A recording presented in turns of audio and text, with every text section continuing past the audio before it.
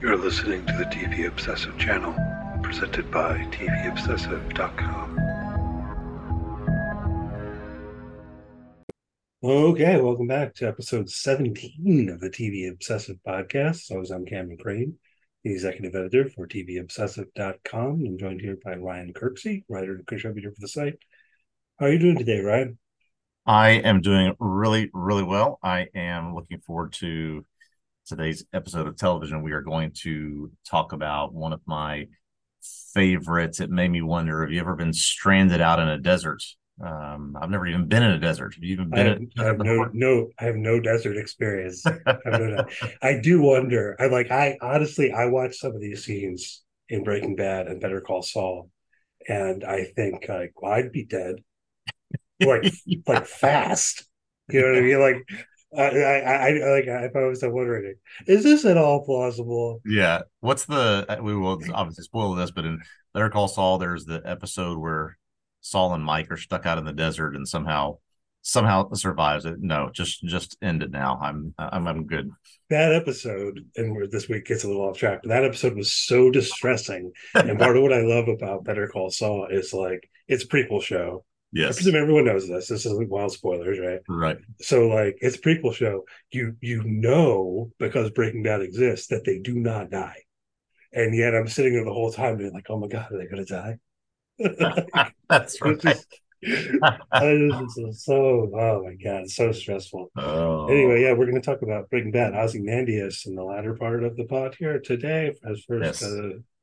As always, we're going to talk about some recent news and so on and so forth. We are recording a day later than usual for what it's worth. For regular listeners, apologies. So it's Wednesday. It's October 11th. What's caught your eye this week, Ryan? Well, something that's interesting is we continue to look at these one strike that's ended, one strike that's ongoing. SAG after strike continues. Lots of shows are coming back, but a show we've talked about in the past few weeks may not be coming back. This news has popped up that Drew Barrymore writers don't have any interest in returning right now after this whole thing where she said she was going to continue without her writers. Is this just getting her karma, getting what she deserves?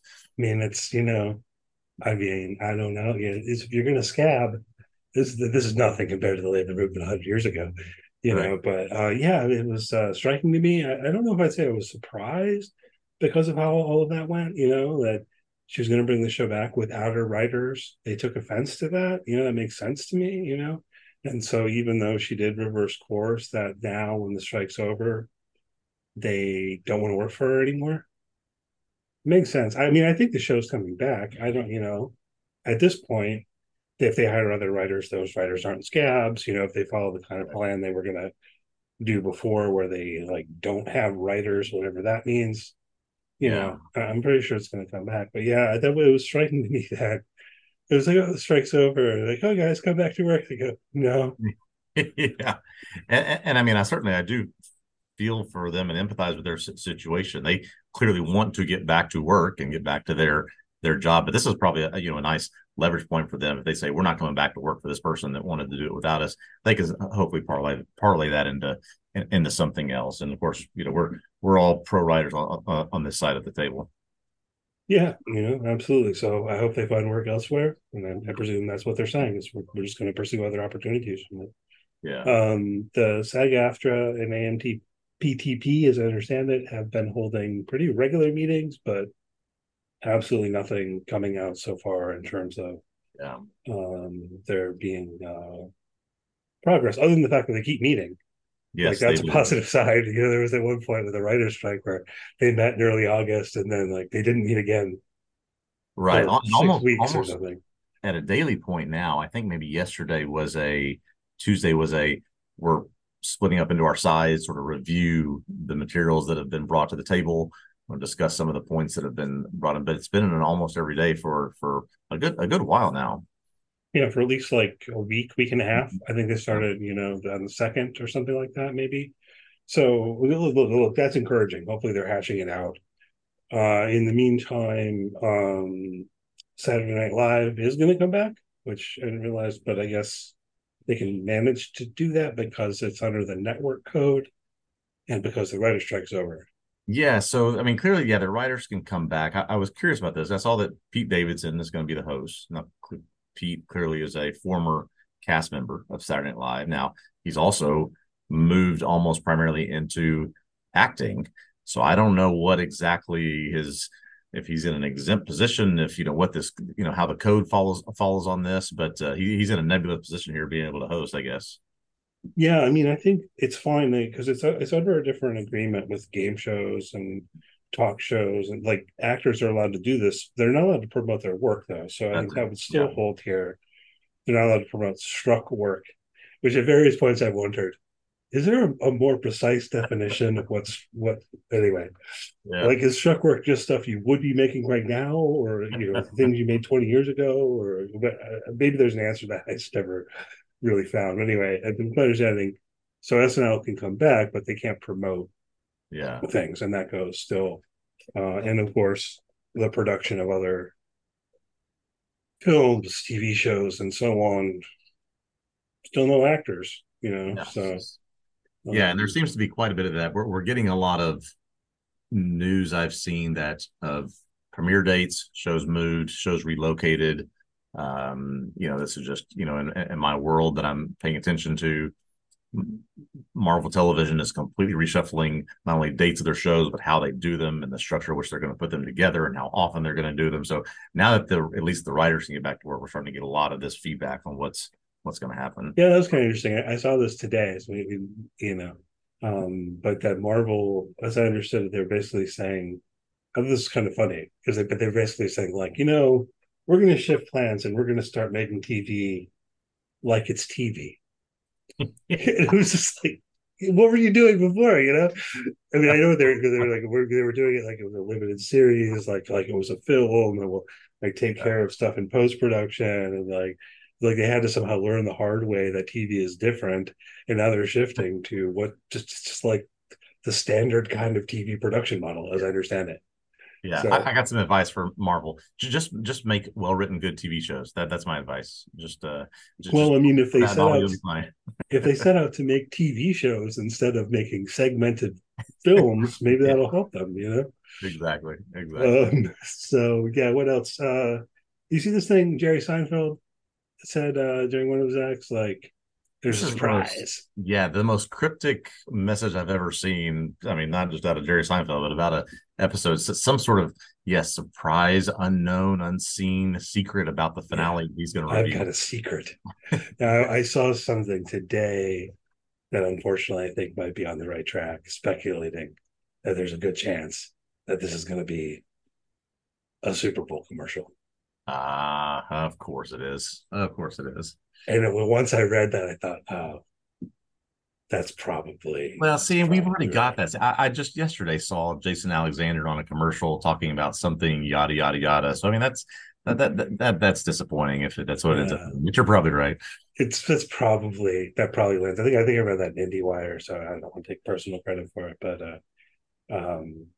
and they did already do something of a Seinfeld reunion on Curb Your Enthusiasm, which was kind of cool. Yes, yes, yes, yes. So I don't know if they were to actually revive Seinfeld and pick up after the finale. I don't know how I feel about that. I definitely watch it.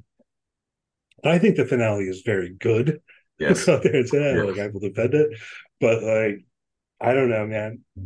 Prison Break or something. It could be kind of funny.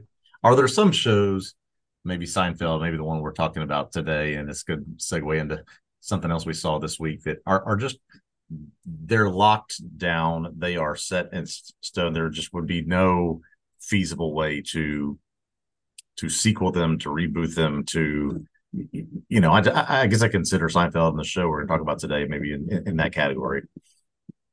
Yeah, I mean, look, you could do it. You could say, "Hey, we're just going to like revive Seinfeld," Right. but like they got out of jail a while ago, guys. Like, how long do you think you're in jail for breaking these Good Samaritan laws? It's not 25 years. Yeah.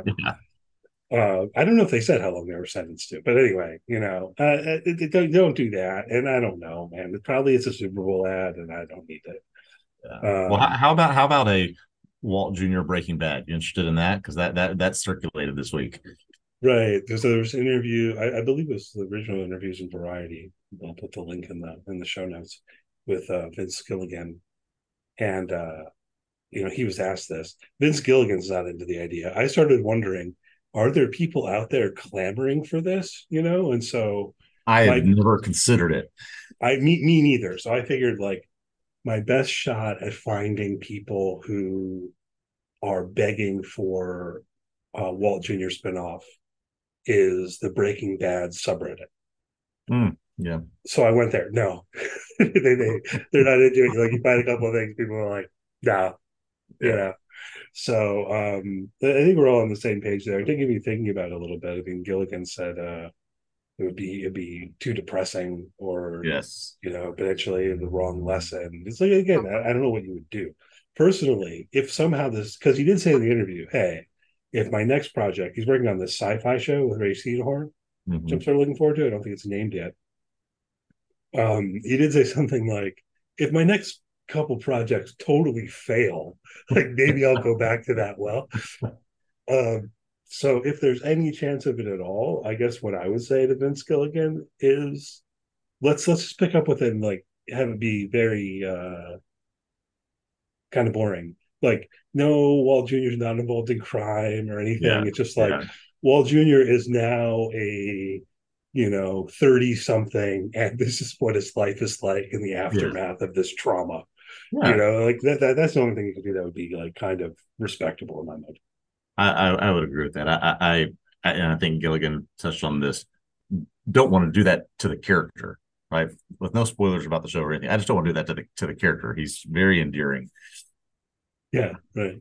But I mean, it is. I think part of why it comes up is it is kind of one of the only semi-open questions. You know, Yeah. what Yeah. exactly happens to Walt Jr.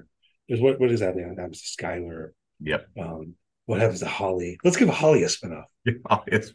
There you go. Holly finds the Michael Myers mask of her father and decides to go into the business. And Yeah, yeah, not there you yet, not yet. Give it another 10 years. She go. needs to be Yeah, like 20. right. Yeah. Oh Um, boy. yeah. Other older TV news, even older. We hit on this before with Moonlighting, but I wanted to mention one. Moonlighting did come to Hulu yesterday, Yeah, and I was reading that it includes some scenes and such that have been thought to be lost, um, which is very cool. Like there was a DVD release, but the yes, DVD release has been out of print. But also, the DVD release didn't have a couple of these cold opens, I see. and there's still issues with the music. But apparently, from what I was reading, they managed to get like all of the important music in this on Hulu now, which that too wasn't quite the case on the DVD release. As I understand it, I haven't seen the DVD release. I don't remember the original Moonlighting. I'm getting kind of excited to go watch Moonlighting, so probably I will have done that. I don't know if I'll make some time between this week and next. And I kind of love that moonlighting has become one of your passion projects here. I think that maybe a spin-off podcast is in order where you go episode by episode. There's you certainly would be a first mover there on the moonlighting rewatch. yeah, I mean, people are probably doing it. I don't know, man. Maybe you haven't encountered this. I have encountered excitement in the world about the Moonlighting being on Hulu. Listen, Um, if nothing else, I mean, as we all know, we're not going to get any more Bruce Willis acting, right? yeah, So anytime that we can have a chance to go back and revisit things we haven't seen that he's done, there's a lot of hours here apparently. and I'm curious. It's one of those things. It's like a really esteemed show, and I don't know if you've ever done this. I have in the past. Like at one point, I thought I'm going to watch Hill Street Blues. Oh yeah, yeah, I didn't make it very far. It wasn't that it was bad; like it was pretty good, but it felt old. The pacing feels slower yeah. in some of these older shows. Um, so yeah, I don't know. Um, what else on your radar?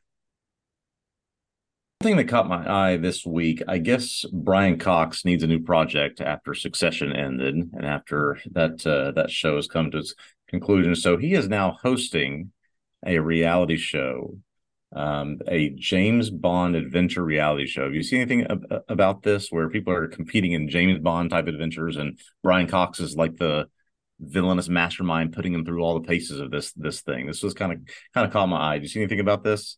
I have not. I have seen him on some direct TV commercials. Yeah. Um, So he's been out pitching DirecTV. He was actually out one day, I mean, giving a pretty impassioned speech at the strikes. I think I saw him do this, and so apparently, yeah, no more Logan Roy. He is going to host a reality show. Putting this sort of like, what's that? What's the reality show where they go around the world? the Uh, Amazing Race. Amazing Race, yeah. So it's sort of like that on steroids, but they're doing parkour off of cranes and blowing up buildings around the world. It's things like this. So it's sort of you want your chance to drive an Aston Martin and be like James Bond and win some money and outsmart Brian Cox. This is your chance. I mean, yeah, it could be fun. It could Yeah, be. I so used to watch the Amazing Race. I think it's still airing, I think so but too. Yeah, I used to watch it when, I mean, man, what, like 20 years ago or yeah, something? Almost. There was a time that doesn't feel all that long ago in my lifetime when, prior to streaming, I'm not sure if we even had cable living in that place I was living at that point around 20 years ago. And so, like, oh, the Amazing Race is watchable, yeah. Oh and yeah. then I'm thinking about when I didn't have cable, and we used to watch reruns of like Seinfeld and King of the Hill at 10 p.m. And what else? What was that guy on PBS? This is the kind of anyway. Whatever. Yeah, I don't know. It sounds kind of cool. Maybe this Well, is worth Double O checking out. Seven colon Road to a Million, hosted by Brian Cox on Prime Video, coming out in November. If you're at all interested. Cool. Yeah, I mean, I hope that they like have little gadgets, and Yeah, yeah. and to like Put a solve laser puzzles in a with the little watch. Yeah, gadgets. yeah. It could be kind of cool. That's all on my end. There's quite a bit of news going on. I guess we'll check in as soon as can next week with the strikes and everything else happening. Yeah, sounds good. Hit on what we've been watching. I don't have all that much that's new. The Changeling's wrapping up on Friday. I know that I've been all over the place on this show. Kind of. I can't recommend it ultimately. But I think that I know that some people really like it because I've seen them saying so on social media and Yeah. on the internet, and publishing, glowing reviews and stuff like that. So perhaps it's just not for me. Um, I will say this. This is mild spoiler territory, but it comes out on Friday, This is we're right up against it. This is not a limited series. Oh, okay, okay. I feel like it was billed as a limited series. I finished the finale, or even while I was watching the finale, I was like, wait a minute, this is they want more show. Oh, It's interesting.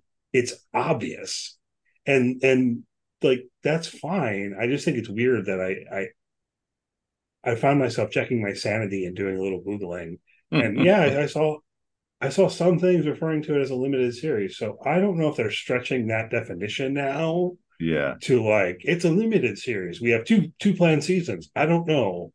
I thought limited series meant one season and done, yeah. like a See, mini I, series. I just assume now with all new shows, especially with streaming, that every new entry that we see is a one season limited series, unless we hear otherwise. Yeah, I'm not seeing anything about it moving on beyond one. Well, but then some people said it, I don't know. I feel like it infected my viewing experience to some degree. Okay. That's why I feel like it's almost like an anti-spoiler if people haven't watched it at all. If it's out there and you think, like, I think that my expectation that everything was going to wrap up in these 8 episodes Yeah, may have tainted a little bit my enjoyment.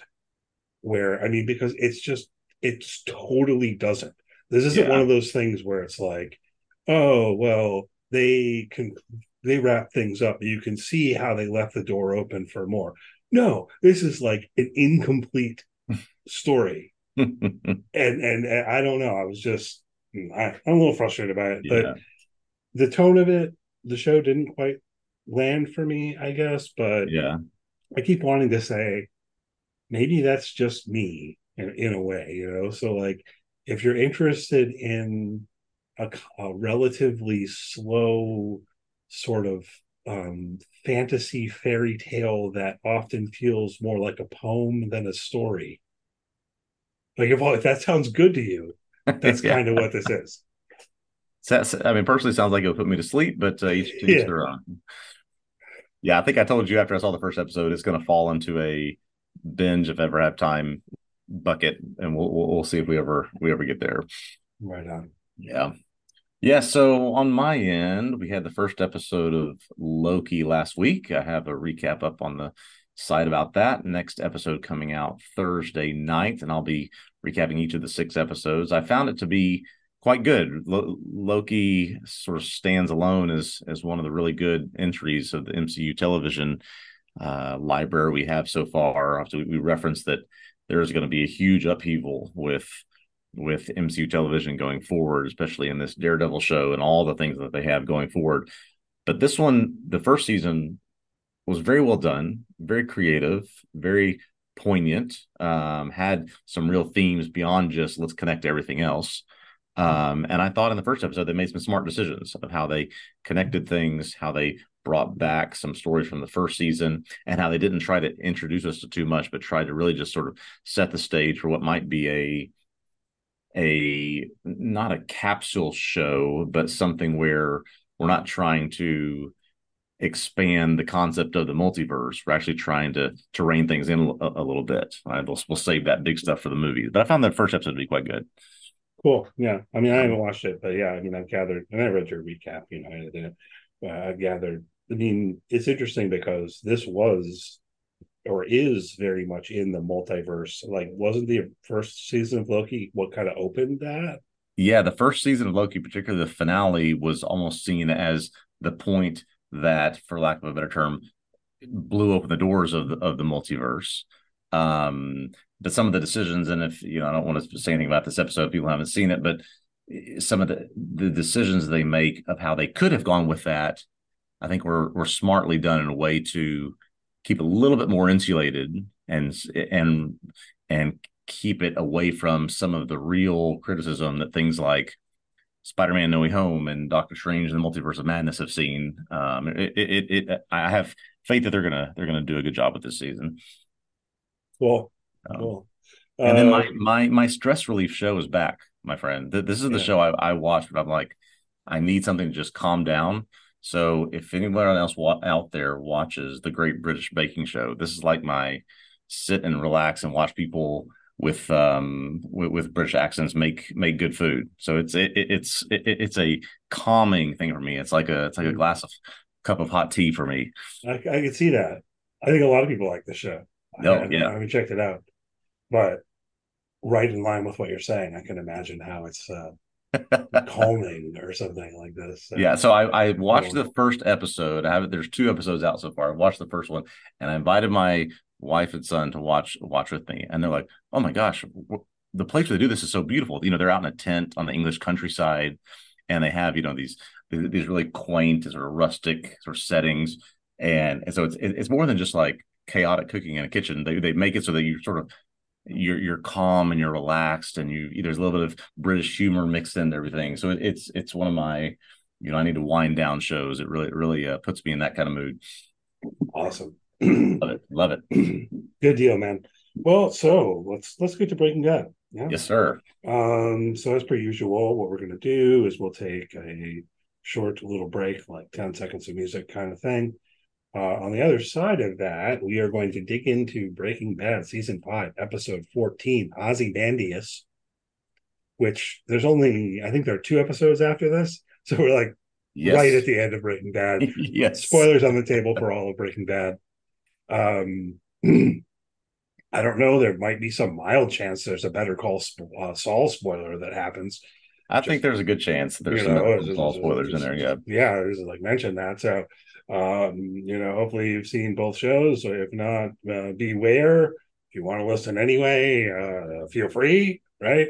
But it goes down in this episode. Like I yes, think it that's part of does. why Ryan chose this one. There's a lot of stuff in here where, yeah.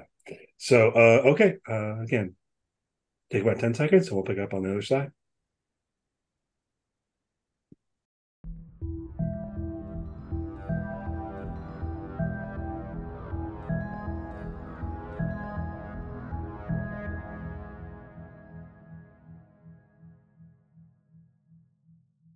Okay, we are back looking at my second entry in our greatest episodes and our Mount Rushmore of episodes. This episode I chose for today was episode 14, season 5 of Breaking Bad, Ozymandias.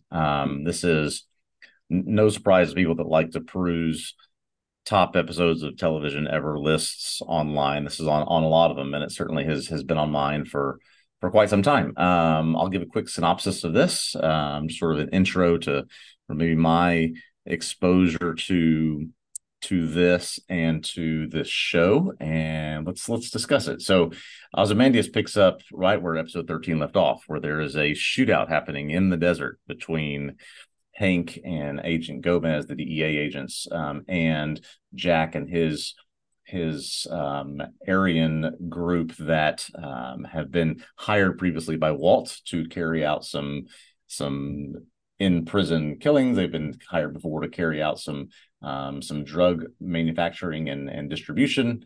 But what happens is Walt begs Jack not to kill Hank. He even offers Jack all 80 million of his money in exchange for Hank's life. Does not work. Jack executes Hank, takes all the money except for one barrel, which he leaves for Walt. And then they take Jesse hostage here because Jesse has been informing the DEA about what's been going on. They force Jesse to help Todd cook meth under the fear of his girlfriend and the girlfriend's son could be harmed if he does not. And then we see back at back in Albuquerque that Marie and Skylar believe that Walt has been arrested because Hank had called them in the previous episode. That turns out to not end up being what happens. Skylar, when she sees Walt, attacks him. Walt Jr. defends his mom. They call the police on Walt, and Walt takes Holly. He runs away with her, their baby girl. Later on, sort of has this, I don't know, this emotion change, this change of heart, and calls them very personal reason, knowing that the police are listening in, takes full responsibility for everything, and leaves Holly to go off and to live a new life with the vacuum cleaner repairman who can get him into a new place. So this sort of sets up, as you said, the last two episodes of the series, which while full of a lot of action and drama, may not necessarily match the action that happens here.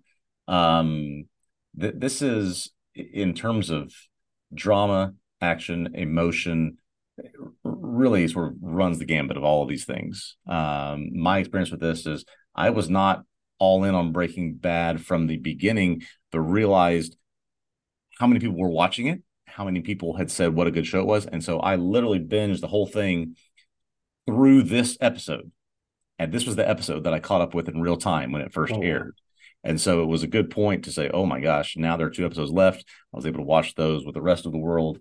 And so maybe that certainly has an impact on me in terms of what I felt about this episode. But boy, there is a lot here. And it is, a culmination of what this entire 5 seasons of the show is. Yeah, man, the Breaking Bad binge is intense. Yes. I think I got into it maybe 2 seasons were out or something like that. It's funny because I'm pretty sure I started watching it on DVD by mail from Netflix. The Netflix model, yeah.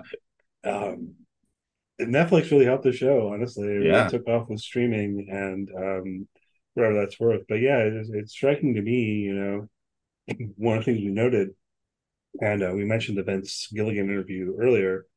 It was the 10th anniversary of the finale very recently on September 29th. And so it's kind of striking to me in the context of talking about this episode that it had been 10 years since I'd seen it.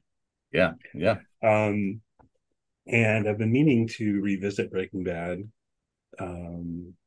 pretty much since Better Call Saul ended, and I kind of do still want to do that when Better Call Saul still feels fresh, because I think it'd be interesting to go in that direction. But we'll see. Yeah, I mean, it's a great episode. One thing that did kind of occur to me personally, just jumping in and watching this episode, Mm-hmm. not in the middle of a full rewatch or anything like that. Again, it's been 10 years. Um, is taking it out of context. I don't know how to put this exactly. I think it was way more striking in context of Mm-hmm. being in the midst of the story, having just seen the previous episode, or Yeah. in my instance, I think it had been a week since I'd seen the previous episode, but that's still, that's just how Yeah. TV works. Um, but um, because, I mean, almost that too was, I kind of remember that, because you're hanging Yeah. there for a week. You've already got the setup out there in the desert, basically. And you can kind of see where that's gonna go, Yeah. Yeah. probably. It's going to go badly because we know what show we're watching. Yeah, which is interesting.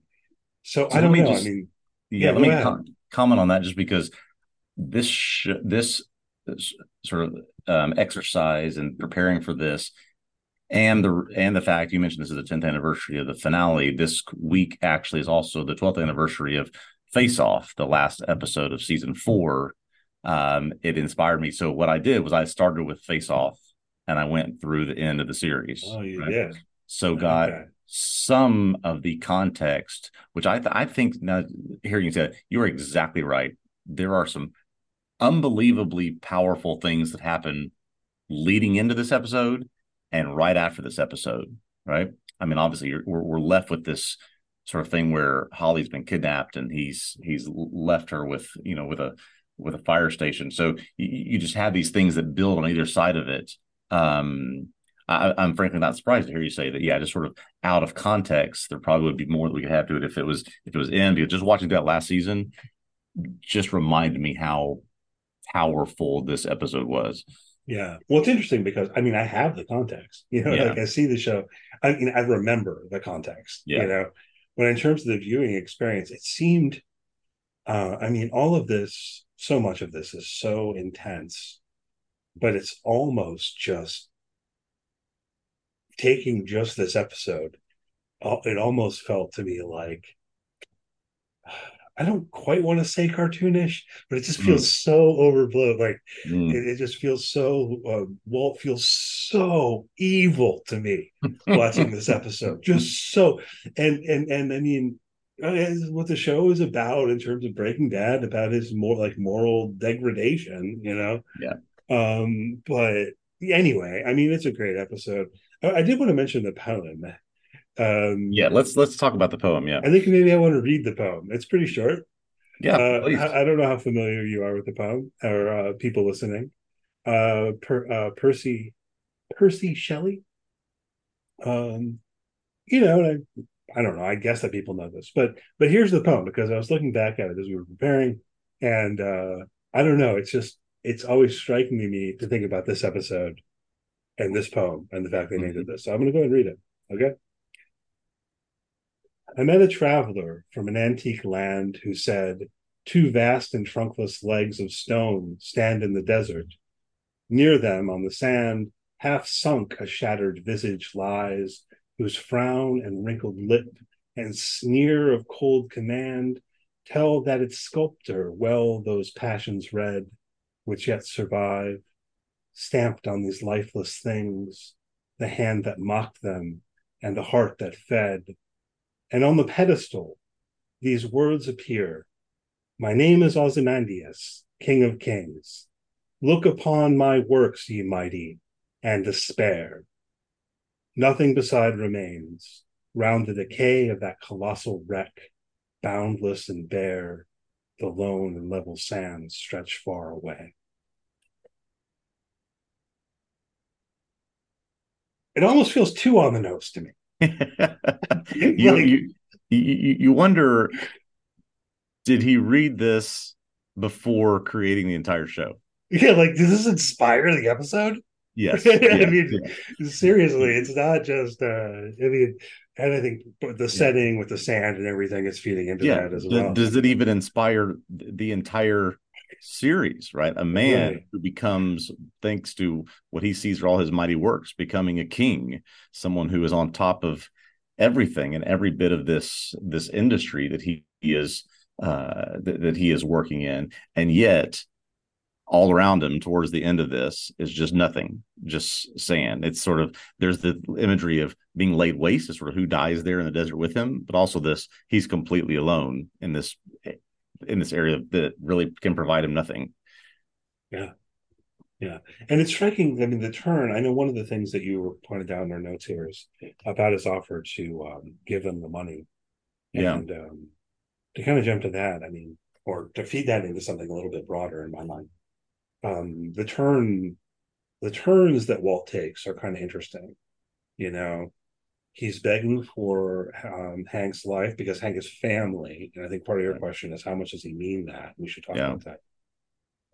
And then, well, it doesn't go that way, yeah, you know. And but then I'm sorry, what's the guy's name again? What's the Jack? Jack. yeah. Um, they load up, you know. Well, first he figures out like, hey man, you didn't give me normal directions. You gave me GPS coordinates to That's come right. here. Let's go find that and dig. You know, so Yep. they find the money, and so he loads up all the money, but then he's going to leave Walt a barrel, and is like insisting that Walt say that they're good. Yeah, You yeah, know, yeah. but at that point, Walt says, "No, you owe me the death of Jesse Pinkman," Hmm. which is Which is going to come back in a big way 2 episodes later. oh yeah, yeah. I mean, everything happens, Yeah, and then also El Camino, which I don't know if we want to throw that in here at all as we move forward, but it's a striking turn because it's like then the level of spite mm, that he has for Jesse, which I mean, I get Jesse has been yeah, collaborating with DEA. He's wrecked the whole thing, I guess, yeah, from Walt's point of view. Maybe he's even turning at this point to think that Jesse is responsible for Hank dying. yeah, I don't know yeah, if psychology is part of what we're getting into here. yeah, Um, but part of what's striking to me is, yeah, he makes the offer to give the money to save Hank's life, but then there's like hardly any or maybe no space where Walt is devastated by what's happened before it turns to you got to kill Jesse. yeah. We're sort of left with this period of of the episode that's not, I mean, for clear reasons, it's not there, where it must have taken them a long time to dig up 7 barrels of cash and get it out of the ground, right? And when they get done and we see them loading them on the truck, Walt is still sort of laying in the sand. So he's sort of been staring at Hank for hours, I guess, just sort of not only trying to come to grips with how this happened, but realize what am I going to do about it? Yeah, And so, yeah, his first thing when they pull him up and try to say, "Are we good? We're leaving you money. Are you good?" Is he wants to confront Jesse. He wants to tell Jesse, remember what happened to Jane? I could have prevented that. yeah, I watched that happen, and so his immediate reaction to that is yeah, Jesse, all this could have been avoided because of you. So let me make sure, if they take you off and are about to kill you, that you understand that I'm still yeah. on top. I'm still the one that's running these things. No, yeah, that's a good point. So he has sort of sat with it for a while, if you think about it realistic terms. And then I think what I kind of suggested, what you suggested, I think this is where we're landing, right? That Yeah, in Walt's mind, he does come around to blaming Jesse for everything, including Hank's death. yeah, Um, and he can't understand why Jesse can't see that what he did to Brock was just all part of the plan to keep them safe, to keep them out of harm, to keep them, in a position where they could continue doing what they're doing, and thinks that Jesse should just overlook that and forgive him, I guess. yeah, like kid's okay. Yeah. and get over it kind of thing or something. I don't remember the details of that. That whole thing with Brock actually was like the biggest thing that bugged me about Breaking Bad because it's like they never showed Walt doing it, and I I continue to struggle with the belief that he could have done it, like not morally, Hmm. practically. I Practically. kept having this feeling like, well, I didn't show that because they couldn't figure out how. Yeah. I don't know. So it's anyhow that's not a here nor you're there in a way. you're jumping into one of my issues with the finale is how did he get a sealed pack of stevia with ricin in it in uh in a spot where Lydia was going to pick it up and use it in her tea. But anyway, we're that's a Yeah. nitpick. Well, I mean, it does, and this is I guess part of what I was saying about watching it out of context and how it landed for me. Maybe it felt a little less realistic, if that's fair. It's Hmm. just it's overblown, and Yeah. I think that's fine, and that's what this show is. But there are multiple moments in Breaking Bad where it Yeah. really engages in something that is larger than life, and I don't necessarily mean in a way that lands well for me, Yeah. Yeah. but I always say like fine, you know, like I mean I don't know. Maybe this is just me, and now I'm like ranting about Breaking Bad things, but like the twins, they always kind of like Yeah. really they don't talk and Yeah. okay, Anyhow, I everyone listening, I love Breaking Bad. I think it's great. I think it's an all time great show. I think it's all time great episode. These are like in the grand scheme of things, Yeah. minor quibbles that I have with the show. Um, and then we have Todd.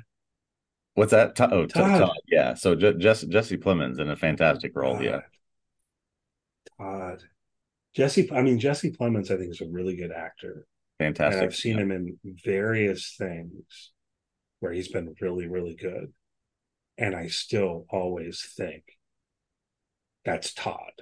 Yeah. Oh, yeah. That this And was my first introduction. It is always what I think of when I see him. every other role he has ever played that I've seen him, he has to first overcome being Todd. And the credit I want to give to Jesse Plemons is he always has done it. Yeah. He's Yeah. always managed to suck me in and get me to like forget about him being Todd. Um, Todd is what I think is really makes El Camino stand up as a film. Hmm. Um, of course, the moment before this, when he kills the kid, always comes to mind. Yeah. And what we see of him here is cold demeanor. It's like he's the one who says, hey, Uncle Jack, maybe we shouldn't kill Jesse. Yeah. Yeah. Not right now. We should see what else he knows. It is a really interesting mix of sort of baby faced awe shuckness, when he's around certain people like Lydia and around Walt, combined with this sort of cold blooded calculating. It's like, yeah, I'll shoot a kid at a moment's notice just to make sure that there are no witnesses.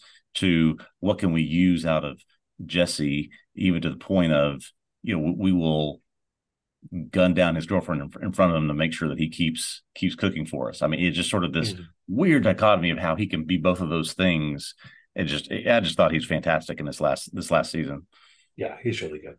It's like his demeanor is that he's a nice guy, but he's also a sociopath. Yes. Like Yes. he's an utter like um and so yeah, that's what else we got here. So I so you let know me what let me ask you go ahead, yeah. about you referenced the 80 million and he Right, offers it to right, save right. Hake's life. Jesse and Hank and Steve Gomez were hitting a huge brick wall because they couldn't catch Walt. They couldn't find any evidence. They couldn't ever get out ahead of him. And so they were scrambling, trying to find something. And so they trick him by sending him this photo of Jesse sending a photo saying, "Look what I found." And it's a photo of a barrel in the sand with money in it. And so Walt speeds out to where he's buried his money to make sure no one is taking it, and they follow him. They track his phone. That's how they end up getting him in, and what leads to this whole disaster. Is this the only mistake that Walt makes? It always just seems like he is 9 steps ahead of everybody. is it just greed that's caused this to happen? Because Walt just never seems to be this um haphazard, this sort of let me just run. But it is, I think, just a sense of he realizing toward the end here that he only did this for money. He didn't do this for family. He didn't do this for, he did this for money. And that was it. And that just sort of caught me as I rewatched this, that he was just so quick to react to a photo from Jesse that he was just completely driven by making sure no one took that 80 million. Yeah, yeah. I mean, I don't know. I mean, it's definitely true that throughout the series, you have Walt kind of thinking three steps ahead for the most Yeah. part, and so on. Um, I think it makes enough sense at least. Yeah. Maybe he's being impulsive, but as you say, like he experiences this threat to um the money that he's Yeah. earned, that and kind of speaking in Walt's voice there a little bit,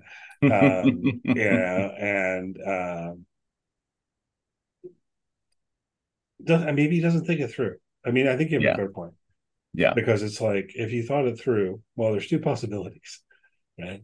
Possibility one is that they really are at the spot where you buried your money. Right. You're going to drive out there? That doesn't seem like the best plan. Yeah. you No. know, and like possibility two is that they aren't. Yeah. You know, So and either way, why would you do it? either way, driving out there on reflection is not the right plan. But when do you rewatch this in context? At what point does he call up Jack though? Does he call up Jack when he's on his way out there, or When I he don't remember. realizes that he gets out there and there's no one there, he understands that they've tricked him. And so he knows, or he understands then, that he believes that the DEA is coming. So he calls Jack as backup. Basically, you owe me for the Jesse Pinkman thing. You haven't done it. You need to come do this Mm-hmm. instead. And so he gets them out there for that reason. Even though once he sees Hank show up, he tells them on the phone, "Don't come. It's off. Don't come out here." They come anyway, of course. Yeah, well, Um, this is the thing. but Yeah. yeah, it's So this is the thing. It's just, I mean, this is. I think it's important to read this, whatever you think of the plausibility. Thematically, part of the point here is Walt did this, right? Walt brought this on himself. Look yes, upon your own works in yes, despair, yes, if you like. Um, and because by calling Jack, he does sort of win, but it means Hank dies. And so I don't know. I mean, yeah, is it in character for him to offer the money? Like, I think there are two possibilities. One, which also wouldn't be super rational on Walt's part, is for him to think that, well, somehow if I can get them to agree to take the money, I can then turn the tables on them yeah, yeah, before they get away with the money. But there's like multiple guys, that yeah. have guts.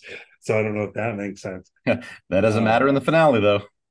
well, and he's got like schemes. Yeah, he's got to scheme something. Did you know? Do you know this?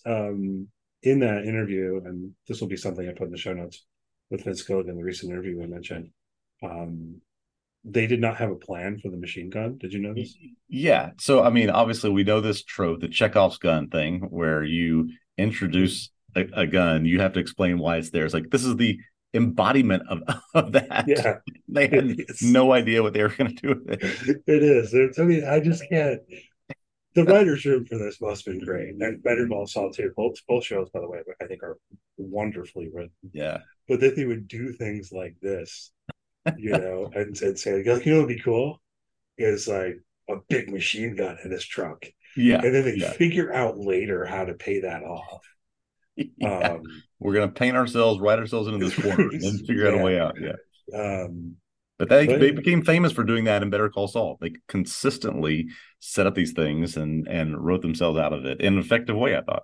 oh yeah, I mean, I think that's part of why that show is so great. From Yeah. the starting point of well, Breaking Bad exists.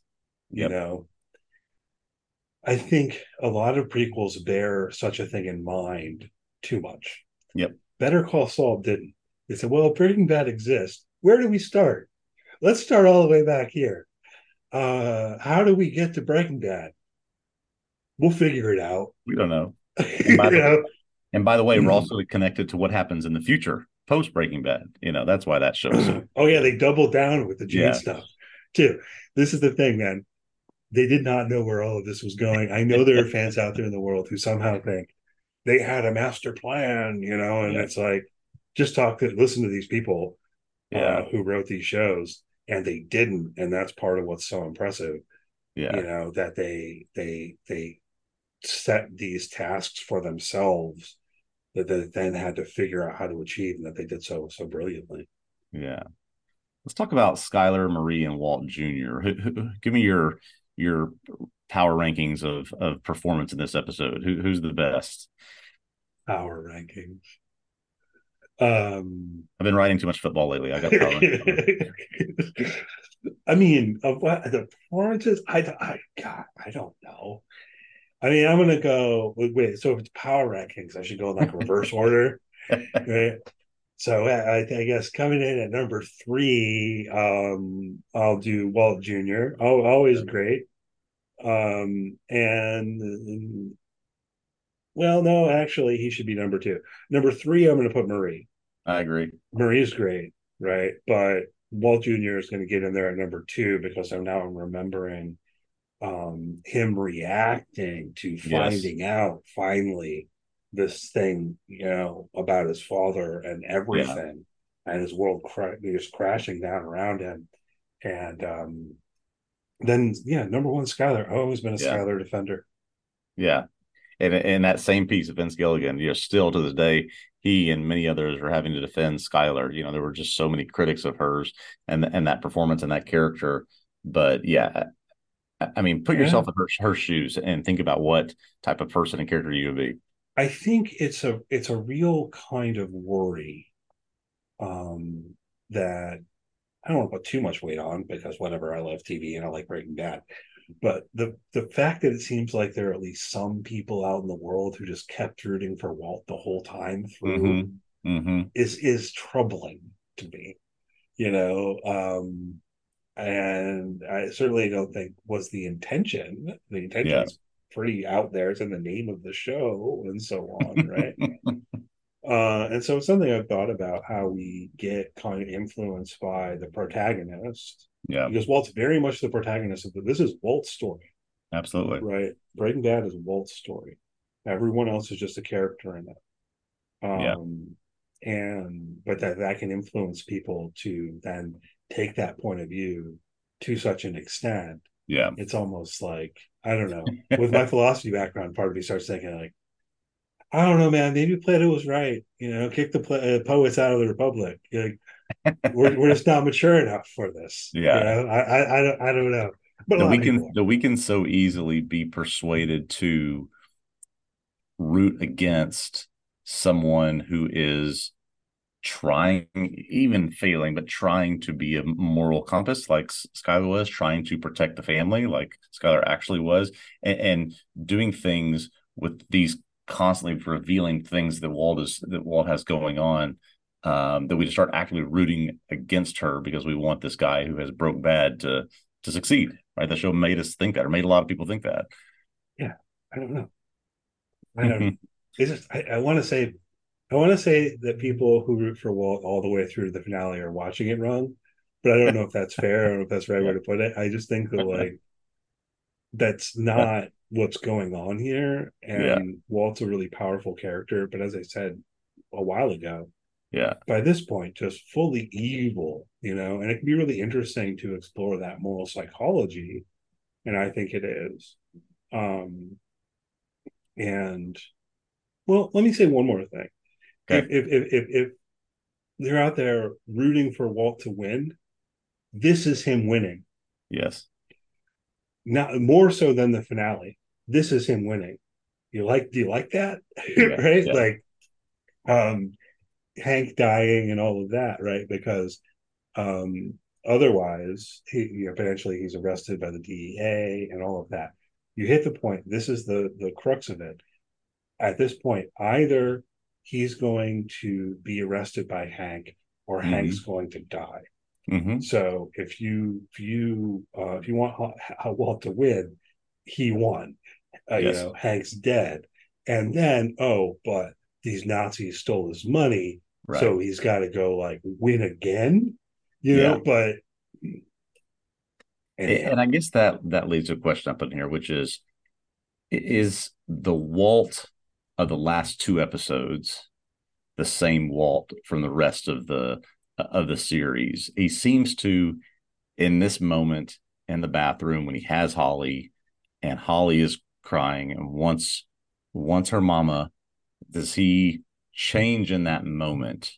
Because you're right, with Hank dying, Jesse getting this unbelievably terrible thing happening to him, that is Walt that we know through episode 14 of season 5 winning. And yet he sort of has this change after the end of this episode. I yeah, think we have sort of two versions of Walt here. And I don't know that at the finale, the winning for Walt is the same with what it would have been in episode 14. yeah. I mean, well, maybe it's this. Maybe you could point to this as the point where Walt realizes in his own mind um, that he did it for him. Yeah. Yeah. He's been telling himself that he did it for his family, perhaps all the way through to this. Yeah. And he realizes in that bathroom. Yeah. See, this is the thing. He's pure evil. It's not that he looks at the baby and goes, I feel bad for this baby. This baby Yeah. wants its mommy. No, he thinks, what am I going to do with a baby? Yeah. Right? I have thought very much about the two sides of that coin. It's sort of, how do you view that? Yes. Like, here I am. I'm changing diapers. I'm about to call the disappearer man. This is a problem to have this baby. Yeah. And so he ditches the baby, you know? And I think maybe that this is the point where he kind of realizes that what he tried to tell himself about how he did it for his family is wrong. He did it Yeah. for himself, and to succeed, right? Yeah. Yeah. And so even then, if we think about what happens after this, and I'm working from like a 10-year-old memory here, so tell me if I'm getting anything wrong. But he goes to New Hampshire, right? Mm-hmm.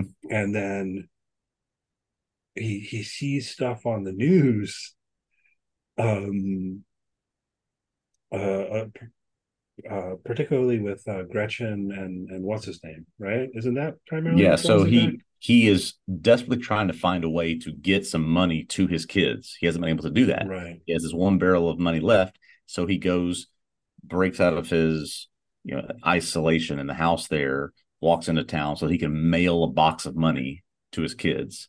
And while he's at a bar there, he sees this interview on Charlie Rose with with Gretchen, that it was the couple there that started the Gray Matter company with him, and they talk in that interview about how they're funding this sort of drug rehabilitation in the Southwest, how the man that they knew who was so kind and sweet before is this monster now. They have no idea who he is. And so that not only triggers for him what he can do next, how he can use them, but also that he's got unfinished business to take care of. Yeah. And I think there's a through line there. I want to say something about hubris. Hubris is the term I've been trying to work in here, Mm-hmm. because I think Mm-hmm. that it's ultimately Walt's hubris that's coming onto full display. And just like with the ancient Greeks, that means it's a downfall, right? I mean, so even if you're looking at the very finale of the show, maybe to some degree you could argue that he quote unquote wins because it comes back with the machine gun and all of that, but he dies, right? Mm-hmm. So I don't know. He's caught up in the thing, and everything going back to the gray matter motivation. Yeah. Because this is the thing. Go back to season 1. Ask them for money. Yeah, exactly. Accept their hope. You've got Yeah. cancer. These erstwhile friends of yours will help you. Yeah. You know, But he's has and too much hubris to do that. no, he can't swallow his pride Yeah. to do that. You know, um, and He can't do that then. And in the finale, when he shows up at their house and gives them the $10 million or whatever it is, he tells them, if there are taxes, legal fees, anything that has to be paid because of you setting up that trust, do not use one dime of your own money. It comes out of this. Like, you will not help my family because I have helped my family. And that's essentially what Yeah, who he was to the end.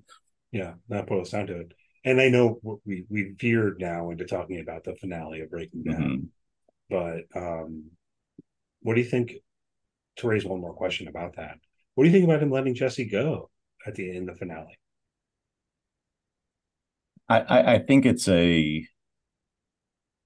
all wrapped up into the idea that he understands that he did this for himself, that he used his family, he used Jesse. Jesse was not a partner to him. Gus was not a partner. Mike was not a partner. He used all of them to benefit what he wanted to do. And so, in some way, by setting up the money for his kids, by going to see Skylar, by letting Jesse go free, he's releasing them of that burden of who he was, and he is understanding that if there's going to be any way that I can possibly try to redeem all that I've done, which I don't know that's what he's trying to do, but if he can redeem all that he's done, he has to release them of that. Yeah, yeah. I don't know if that's how I think about his motivations, but I'm not sure I Yeah. have an alternate account.